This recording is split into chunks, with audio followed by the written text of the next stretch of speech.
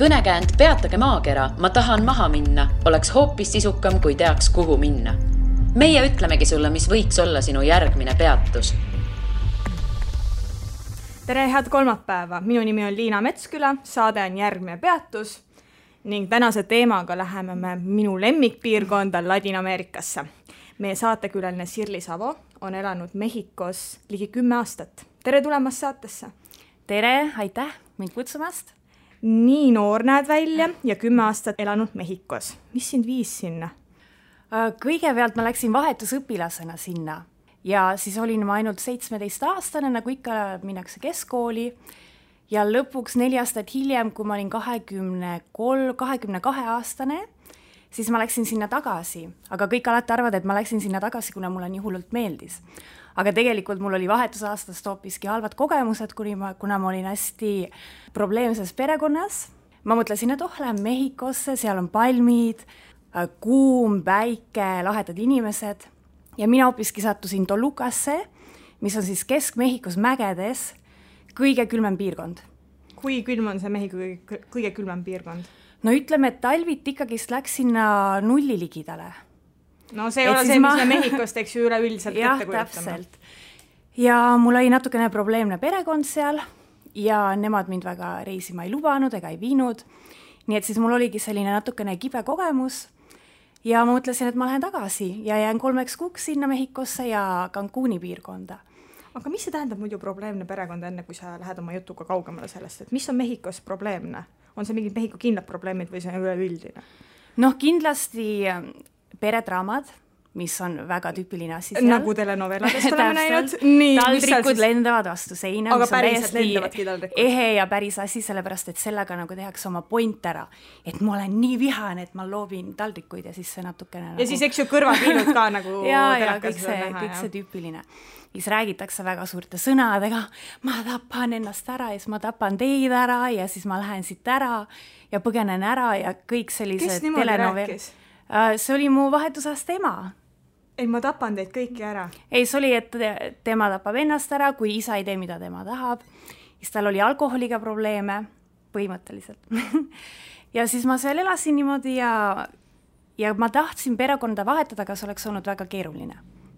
Nii et kuna ma käisin koolis, mul oli seal head asjad ka, ma sain mõned sõbrad, nii et siis ma tasakaalustasin nagu selle vahetuspere ja siis kooli ja sõprade vahel seal kõik ära. Aga mu see vahetuspere kogemus oli küll selline, et peale mida ma väärtustan nagu enda perekonda ja kõiki normaalseid inimesi palju rohkem. No 17-aastasena kuulda selliseid asju ja sellises keskkonnas võõral maal elada on kindlasti karm kogemus. Jah, eks see on nagu eks on Mehhikule tavaline, sellepärast, et nad räägivad asju, mida nad tegelikult ei mõtle väga palju, et see on ka selline tüüpiline asi natukene. Et siis ma sain päris palju õppisin seal, jah. Ja 4 aastat hiljem sa läksid 3 kuuks tagasi. Mida sa läksid sinna tegema toona? Vahepeal ma olin Euroopas õppinud ja töötanud hotellinduse alal ja siis ma mõtlesin, et ma lähen Cancuni ja töötan natuke hotellinduse alal seal. Ja lõppude lõpuks 3 aastaks ma Cancuni pidama ei jäänud. Elasin ikkagist Mehhiko City's ja nüüd 3 kuust on saanud 9 aastat, jah. Ja kuidas see läks niimoodi? Et 3 kuud sai täis ja mõtlesid, et ei, ma ikka jään siia või? Jah, ma arvan, et hästi suur osakaal oli sellel, et kui toredaid inimesi ma seal kohtasin ja kui häid sõpru ma tegin seal. Et kogu see Mehhiko elurõõm ja selline aktiivsus, sul ei hakka mitte kunagi seal igav, nii palju on alati teha, kõik kuidagi liiguvad hästi palju seal. Ja on hästi ekstrovertsed. Nii et siis ongi see, ma arvan, et sa tunned ennast lihtsalt kogu aeg rõõmsama seal. Hästi palju nagu emotsioone, mis hüppavad alla ja üles, aga see teeb ju elu lõppude lõpuks põnevamaks igatpidi. Ega sa vist eesti keelt seal väga palju ei räägi. Sa räägid super hästi, ma ei tea seda öelda, aga ma panin ühte asja, kuna ma hispaania keelt kõnelen, siis ma panin ühe asja tähele, et sa ütlesid sõpru tegema. Hacerse amigos, eks ju. Eesti keeles, just eesti keeles sa ju ei ütle niimoodi. Et et see ju mõjutab, eks ole. Aga ei ära saa valesti aru, et sa ei, mul on väga palju öeldud, et ma vahepeal räägin imelikult. Et kui tihti sa tänapäeval või nüüdisajal üldse Eestisse satud? Kord aastas kindlasti olen nüüd kõikide nende aastate jooksul siin käinud või lausa 2 korda aastas, et nüüd viimased aastad olengi käinud ikka 2 korda aastas, et mida rohkem sa kodust ära oled, seda rohkem sa ka igatsed seda ja siis seda rohkem sa üritad nagu leida mingi tasakaalu 2 koha vahel, mis sulle siis meeldivad. Kahju, et need 2 kohta, mis mulle nii südamelähedased on nii kaugel üksteisest, et see natuke teeb keerukaks asju. Mida sa seal Mehhikos siis teed? Et alustasid sa hotellis, kas sa oled ka täna hotellis? Ei, täna on hoopiski muu ala, mis ma seal teen, et kui ma sinna jõudsin, siis mulle tehti selline pakkumine, et kas ma ei tahaks modelliagentuuris töötada, mis minu jaoks oli täiesti ebaloogiline, kuna ma ei ole ei pikk, ei peenike, ei mitte midagi sellist erilist, siin Eestis, aga seal olin ma blond. Ja kuna blonde on väga vähe, siis ma sain päris palju reklaame, katalooge, isegi sinna telenoveladesse. Nii, räägi mulle sellest. Seal ma olin üldiselt kas mingisugune selline kuri blond, kes vaatas kuskil kedagi, üritas kellegi meest ära varastada, või siis mingi Neitsi Maarja, kes päästis autoõnnetusest inimesi ja äratas ellu ja nii. Sa päriselt ka mängisid telenovelades või? Jaa, aga see oli ekstra, mul ei olnud kunagi sellist mingit rääkimisosa, et kõik oli nagu lihtsalt mingid pilgud ja nii edasi, et mu hispaania keel on hea, aga alati jääb mingisugune aktsent, nii et. Kas millised need telenovelad siis võisid olla? Mis pealkirjadega? Üks oli Cada quien su santo, et igal ühel oma pühak, seal tüüpilised teemad, katoliiklik maa, ja siis ma olingi seal mitu korda mingi Neitsi Maarja ja Guadalupe ja kõik sellised asjad. Aga kas sa mingite kuulsustega mängisid ka seal koos? Kes on meie jaoks ka sellised, kes vaatavad seebika, kindlasti midagi nägupidi teavad. Mina ise mitte kunagi ei vaadanud, ma isegi ei ole enda osasid väga näinud, kus ma olen olnud seal.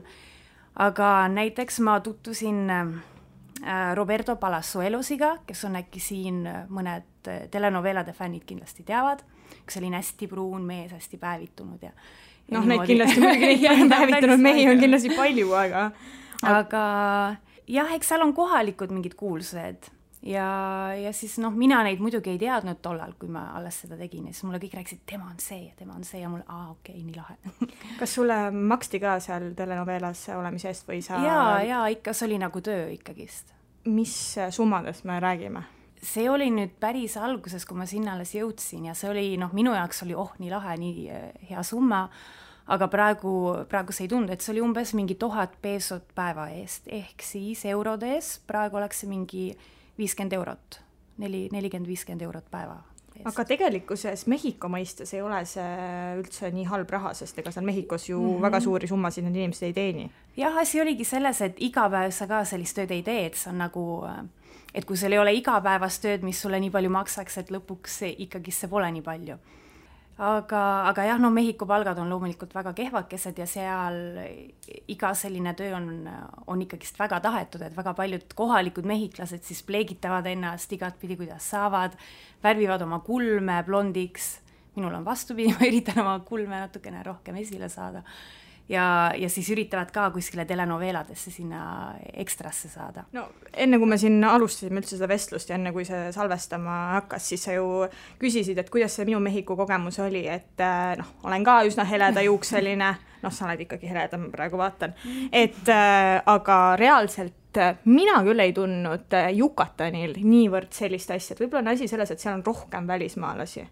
Et mina nagu niivõrd ei tundnud, et eks ikka pandi tähele, aga sellist, et mehed oleks langenud jalgades nagu nii mõneski teises Ladina-Ameerika riigis võib juhtuda. Et ei olnud väga, et kas asi on nüüd minus või on see tõesti selles, et võib-olla Yucatanil on nii palju turiste, et see juba muutub selleks igapäevaks, et seal, ma ei tea, Cancunis mulle tundub, et ma näen rohkem turiste kui kohalikke, vähemalt tänapäeval.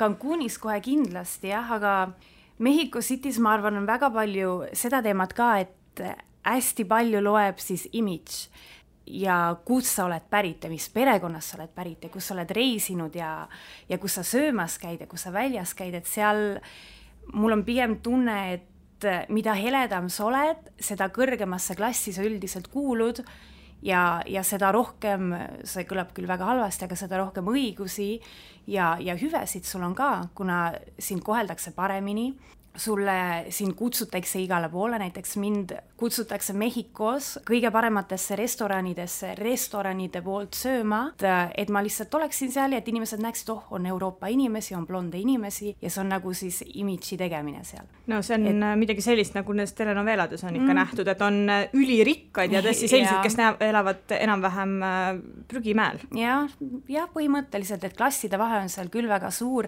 ja mehhiklased ise on väga rassistlikud iseenda suhtes, et iga see, nad kõik on meie jaoks päevitunud, aga nende enda hulgas on seal väga palju vahesid, et mis tooni ja mis kujuga silmad ja kus sa elad ja mis, kas oled sealt nagu asteekide ja maiade mingit geeni mööda või siis ikkagist hispaanlaste ja eurooplaste poolt. Et asteegid ja maiad on ikkagi natukene madalamal. Jah, täpselt.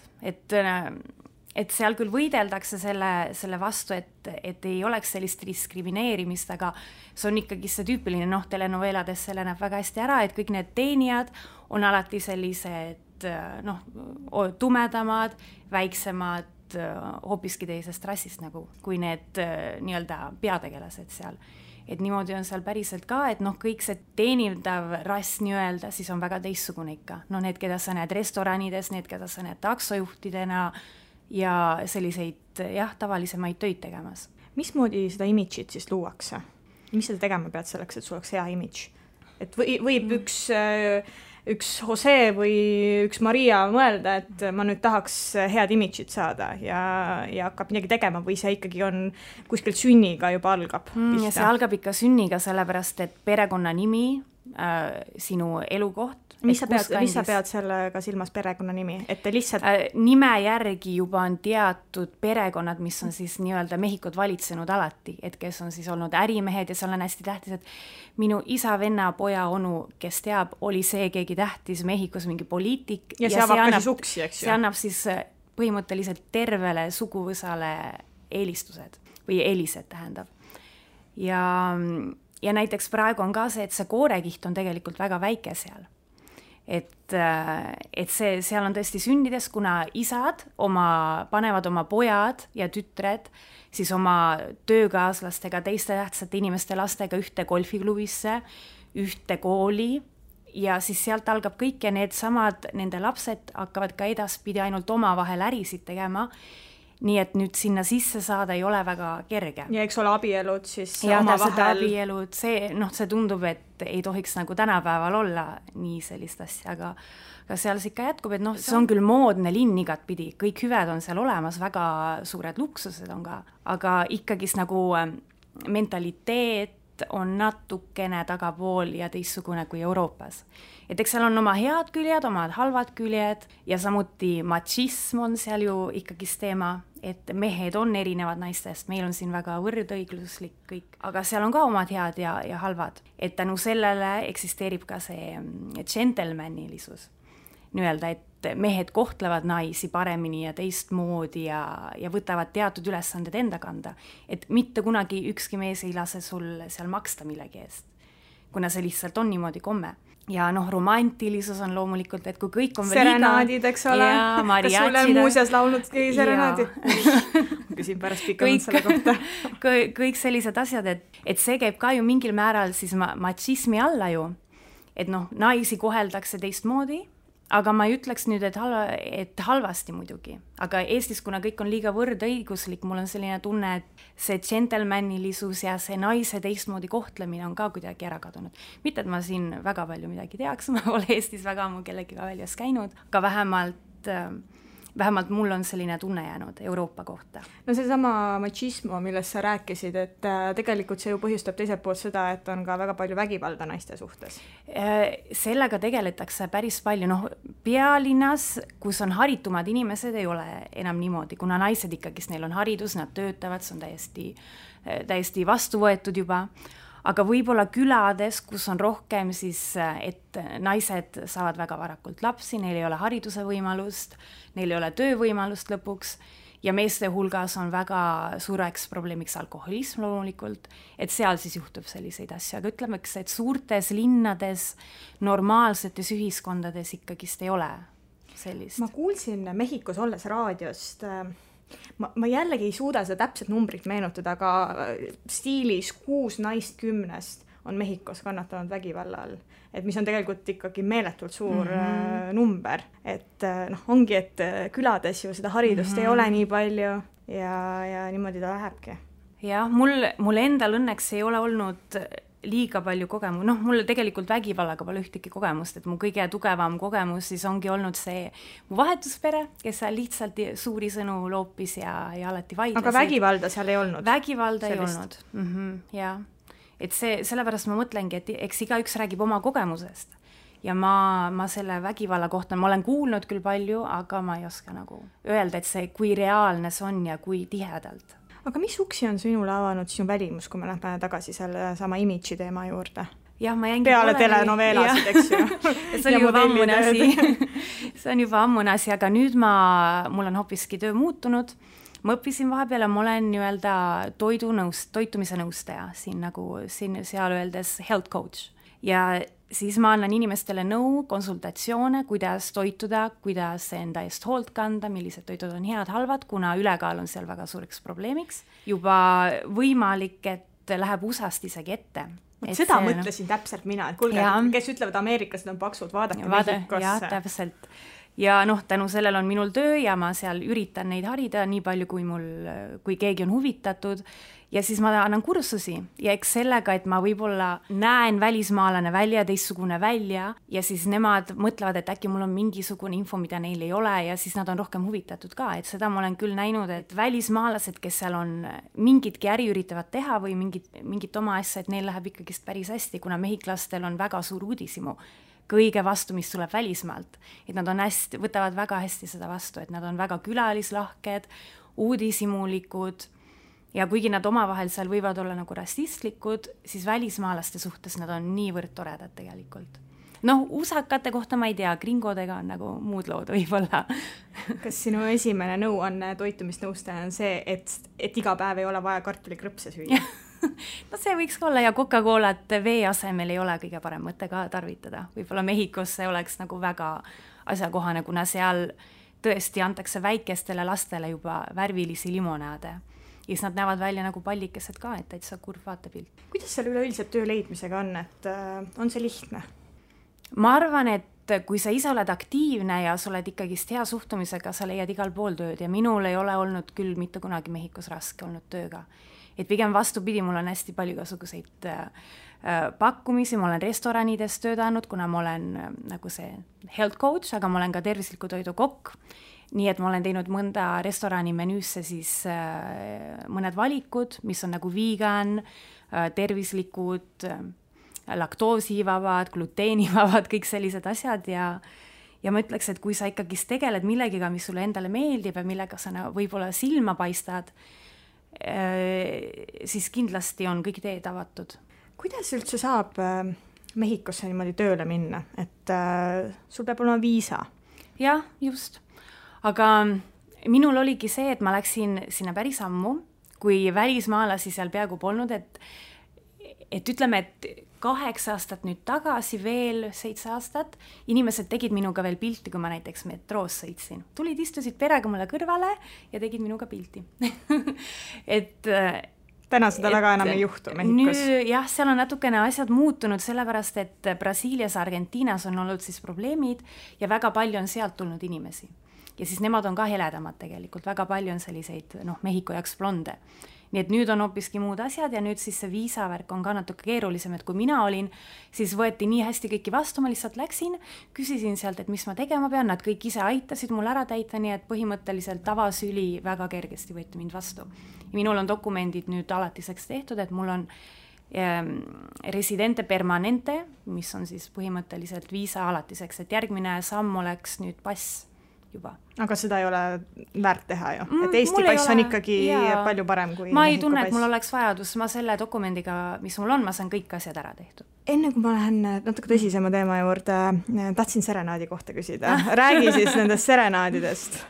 üks asi on serenaad, teine asi on, et mis on väga tüüpiline, et kõik inimesed alati toovad mariachid endale koju ja seal Mexico City's on üks selline tänav, kus ongi mariachi kambad ja siis sa lihtsalt lähed ja haarad seal endale, lähed kas suurema autoga või nad võtavad takso ja maksad neile takso ja siis nad tulevad kuhu iganes sa neid ka viia ei tahaks. Et selline mariachi laenutus nagu.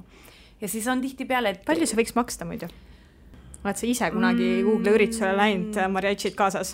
Oot, mina ei ole, mulle on tuldud niimoodi, aga ma ise välis ei ole. Ei no muidu sünnipäevale minnakse ka vahepeal mariachidega, sest ma küsingi, et äkki läksid kellegi sünnipäeval tavai tulge kaasa. Ja tavaliselt see on ikkagi poiste organiseeritud üllatus alati. Aga ma arvan, et mõned 1000 peesod, mis tegelikult ei ole palju, kui sa saad mitmeks tunniks sellise 6-liikmelise bändi endale või 8-liikmelise oleneb, aga jah, et see on väga tüüpiline, et järsku on mingi sünnipäev või jõulupidu või sõprade kokkusaamine ja järsku on mariachid siis kohal. Et keegi on teinud mingi üllatuse ja siis kõik on lõbusad, kõik laulavad, kõik tantsivad. Nii et see on jah selline pidude hing nii-öelda. Aga tulevad ju tütarlastele akna alla laulma. Kas sul on siis akna alla tuldud laulma? See akna alla tuldi mulle siis, kui ma olin vahetusõpilane seal Tolukas. Ja siis kogu naabruskond magas ja siis kõik tulid akna poole peale seal ja olid täitsa rõõmsad. Ma ei tea, kui rõõmus mu pere selle üle oli. Aga... Ei, ma just mõtlengi, et Eestis tõenäoliselt, kui selline asi juhtuks, siis mõni kutsuks politsei ilmselt, et mis asja, nagu, mis toimub. Ja, aga väga tore on jah, sellepärast, et need mariachid siis mängivad muusikat ja siis see su kavaler nii-öelda või see poiss, kes sinule pretendeerib, et tema siis laulab seal. Et see on täitsa kihvt kogemus. Mis sa teed, kui noor härra laulda ei oska? Võtab tekiilat paar lonkse ja ma arvan, asi on lahendatud sellega. Okei, igal juhul väga vahva asi, mida teha, et kindlasti Eesti noormeestele ka selliseks nõuandeks romantilisus natukene. Poleks paha. Aga ma tahtsin tegelikult küsida selle kohta, et me kuuleme hästi palju Mehhikos narkosõdadest. Et kui palju on seda igapäevases elus tunda? See on seal probleem, aga mina elan ühes linna kõige paremas alas, mis on siis päris palju turvatud, et seal otseselt ei ole midagi, ma jalutan tänavatel, käin baarides ja sealt kuidagi läheb kogu see asi mööda, aga samas kõik need asjad, millest ma kuulen, see on ikka tõsine teema. Üldiselt Mexico City's sees seda pole, samuti nagu Meridas, seal on turvalisem. Cancunis nad üritavad ka selle eemale hoida ja turistipaikadest, kuna see on ikkagi neil enamus ajast oma vahel. Aga Acapulco on ju tegelikult läinud üsnagi põhja, mis oli kunagi tõeline turismipiirkond. Jah, Acapulcos ma käin ise päris tihti, kuna see on Mexico City'le kõige lähem rand, aga seal ongi sellised privaadid, et sa lähed nagu ühte privaatsooni, kus on siis majad, seal on politseinikud igal pool ja siis sa sealt välja ei lähe. Lihtsalt oled basseini ääres või kui on rand ligidal, siis oled rannas. Ja sõjavägi on tänavatel seal, kes valvab korda. Acapulcos siis, jah? Acapulcos, jah. Aga mina olen kuulnud selliseid lugusid, et ma ei ole ise Acapulcos käinud, et see on puhtalt nagu kuulmise järgi, et see on nüüd koht, kus reaalselt sa võid näha, et kellegi pea lihtsalt vedeleb kuskil maas. Ja väga palju on siis tulistamisi ka, et nüüd üritatakse natukene maha suruda neid halbu uudiseid ka maailmas Mehhiko kohta. Et sellega nähakse palju vaeva, aga see tähendab ka, et väga paljud uudised ei lähe üldse väljagi Mehhikost ega sealt samast, kus need asjad on juhtunud. Aga kuna mu päris paljude sõpradega on ka asju juhtunud, nii et ma tean nagu isiklikust kogemusest. Et üks mu sõber nüüd aasta aega tagasi lasti maha kahjuks. Ja nüüd alles oli mõrvakatse ühele teisele tuttavale. Õnneks temaga ei juhtunud midagi, aga see tuleb teatud punktidel sulle nagu ligemale kogu see narkoteema ja siis see muutub reaalseks ja siis on küll selliseid hetki, et mõtled, et tegelikult võib-olla ma ei taha kogu eluks sinna jääda. Et ma ei taha, et minu pere peaks sellises kohas üles kasvama või selliste teemadega üldse nagu rinda pistma, et see oleks mingisugune oht. Oli neil sõpradel mingisugune seos narkomaailmaga või nad lihtsalt olid valel ajal vales kohas? Üks oli siis, ta oli natuke kuulsam, ta oli ka näitleja ja siis tuli välja, et ta oli mingi narkobossi tütrega hakanud sebima ja siis ta sellepärast lasti maha. Ja nüüd see teine, tema oli mingi ööklubide ja restoranide manager, nii et ju ta siis ei olnud mingi diiliga nõus, mida see maffia seal vahel peale surub ja siis niimoodi. et noh, seal, eks sa pead väga ettevaatlik olema, kellega sa läbi käid ja kus ringkondades sa liigud. Kuidas sa seda vahet teed? Kui kellelgi on natukene liiga uhke auto, liiga palju blingi igal pool, turvamehed, siis see on kindel asi, et eemal hoida. Et kuigi paljudel sõpradel on meil nagu šohver ja turvamees, siis ka alati, aga nad üritavad ikkagi madalamat profiili hoida, nad on lihtsalt nagu headest peredest pärit seal. Aga jah, mõned ju elavad väga väljapoole ja siis tellivad šampanjasid ja auto on selline lennuk, et vähe pole ja jahid ja värgid. Et siis ikkagi seal sa pead ikkagi kutsuma endale selle. Et mina, kes ma elan seal tavalist elu, et mul õnneks pole mitte midagi olnud, 3 korda kopi. Ja kas sinul peab ka turvamees olema? Tunned sa sellist vajadust, kui seal mingisugusel meestel lausa on isegi? Ei, minul ei ole olnud. Mul peaasi on, et kus ma elan sellises kortermajas, kus on mitu turvameest, nagu mitu sellist filtrit on, et sisse saada ja seal kortermajas on siis ka kõik olemas sees, et väike pood, bassein, jõusal, nii et kui sellised põhiasjad sa saad kõik enda korteris seal ära tehtud, enda kortermajas ja siis kui ringi liigud, võtad ju Uberi näiteks, seal on väga popp praegu. Et varem need taksojuhid olid ka kõige suuremad inimröövajad ja sellised kurjategijad, aga praegu Uberiga on see probleem täitsa lahendatud. Metrood kasutad? Kasutasin, aga enam ei kasuta. Miks nii? Ma arvan, et ma olen vanemaks ka saanud ja siis mida vähem riske sa võtad, seda parem. Et metro on küll turvaline, mul ka mitte kunagi midagi ei olnud mingit probleemi. Ta on pigem kohtasin toredaid selliseid lihtsaid perekondi ja inimesi seal, kes minuga pilti tegid ja midagi küsisid, et kus ma olen pärit ja et nad on hästi uudishimulikud ja armsad inimesed tegelikult. Aga jah, praegu mul on tunne, et see oleks nagu ekstra risk ikkagist, et kui ma saan endale Uberit lubada seal, et miks mitte siis turvalisemalt. No tegelikult Uber ei ole kallis seal. Mehhikos absoluutselt ei ole. Ja. Palusin tänaseks sul välja mõelda mõned sellised Mehhiko klišeed.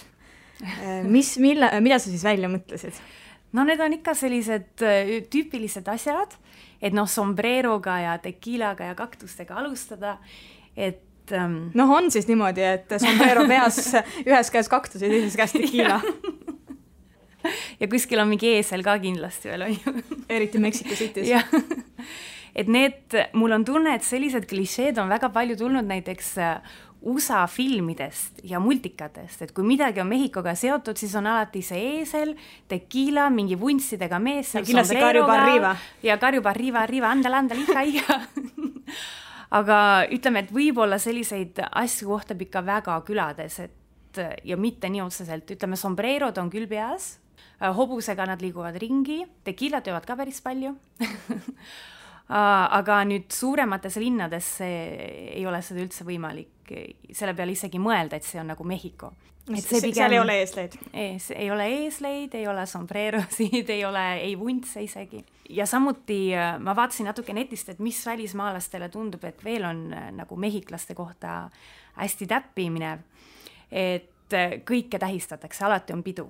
Et see on küll kõige tüüpilisem asi, et ükskõik kus midagi ka poleks tähistada, seda alati tähistatakse. Alati tulevad sõbrad kokku või kui on midagi rahvusva või nagu natsionaalsed, siis inimesed lähevad tänavale, kõik restoranid, baarid lähevad inimesi täis ja otsitakse väga palju võimalusi, et olla rõõmsad ja siis seda välja elada. Ja samuti üks teine asi, mis on väga tõsi mehhiklaste kohta, et kõik on nagu mañana. Ehk homme siis. Kõik toimub homme, kiiret ei ole, ajataju on hoopiski teine, mis meil eestlastel, et see mul ikka peale kõiki neid aastaid, mul on see nii raske, kuna kui sa lepid mingi aja kokku, siis minu jaoks on ikkagi see aeg või pool tundi hilinemist ma endale luban, aga et teised lubavad endale äkki 3 tundi hilinemist.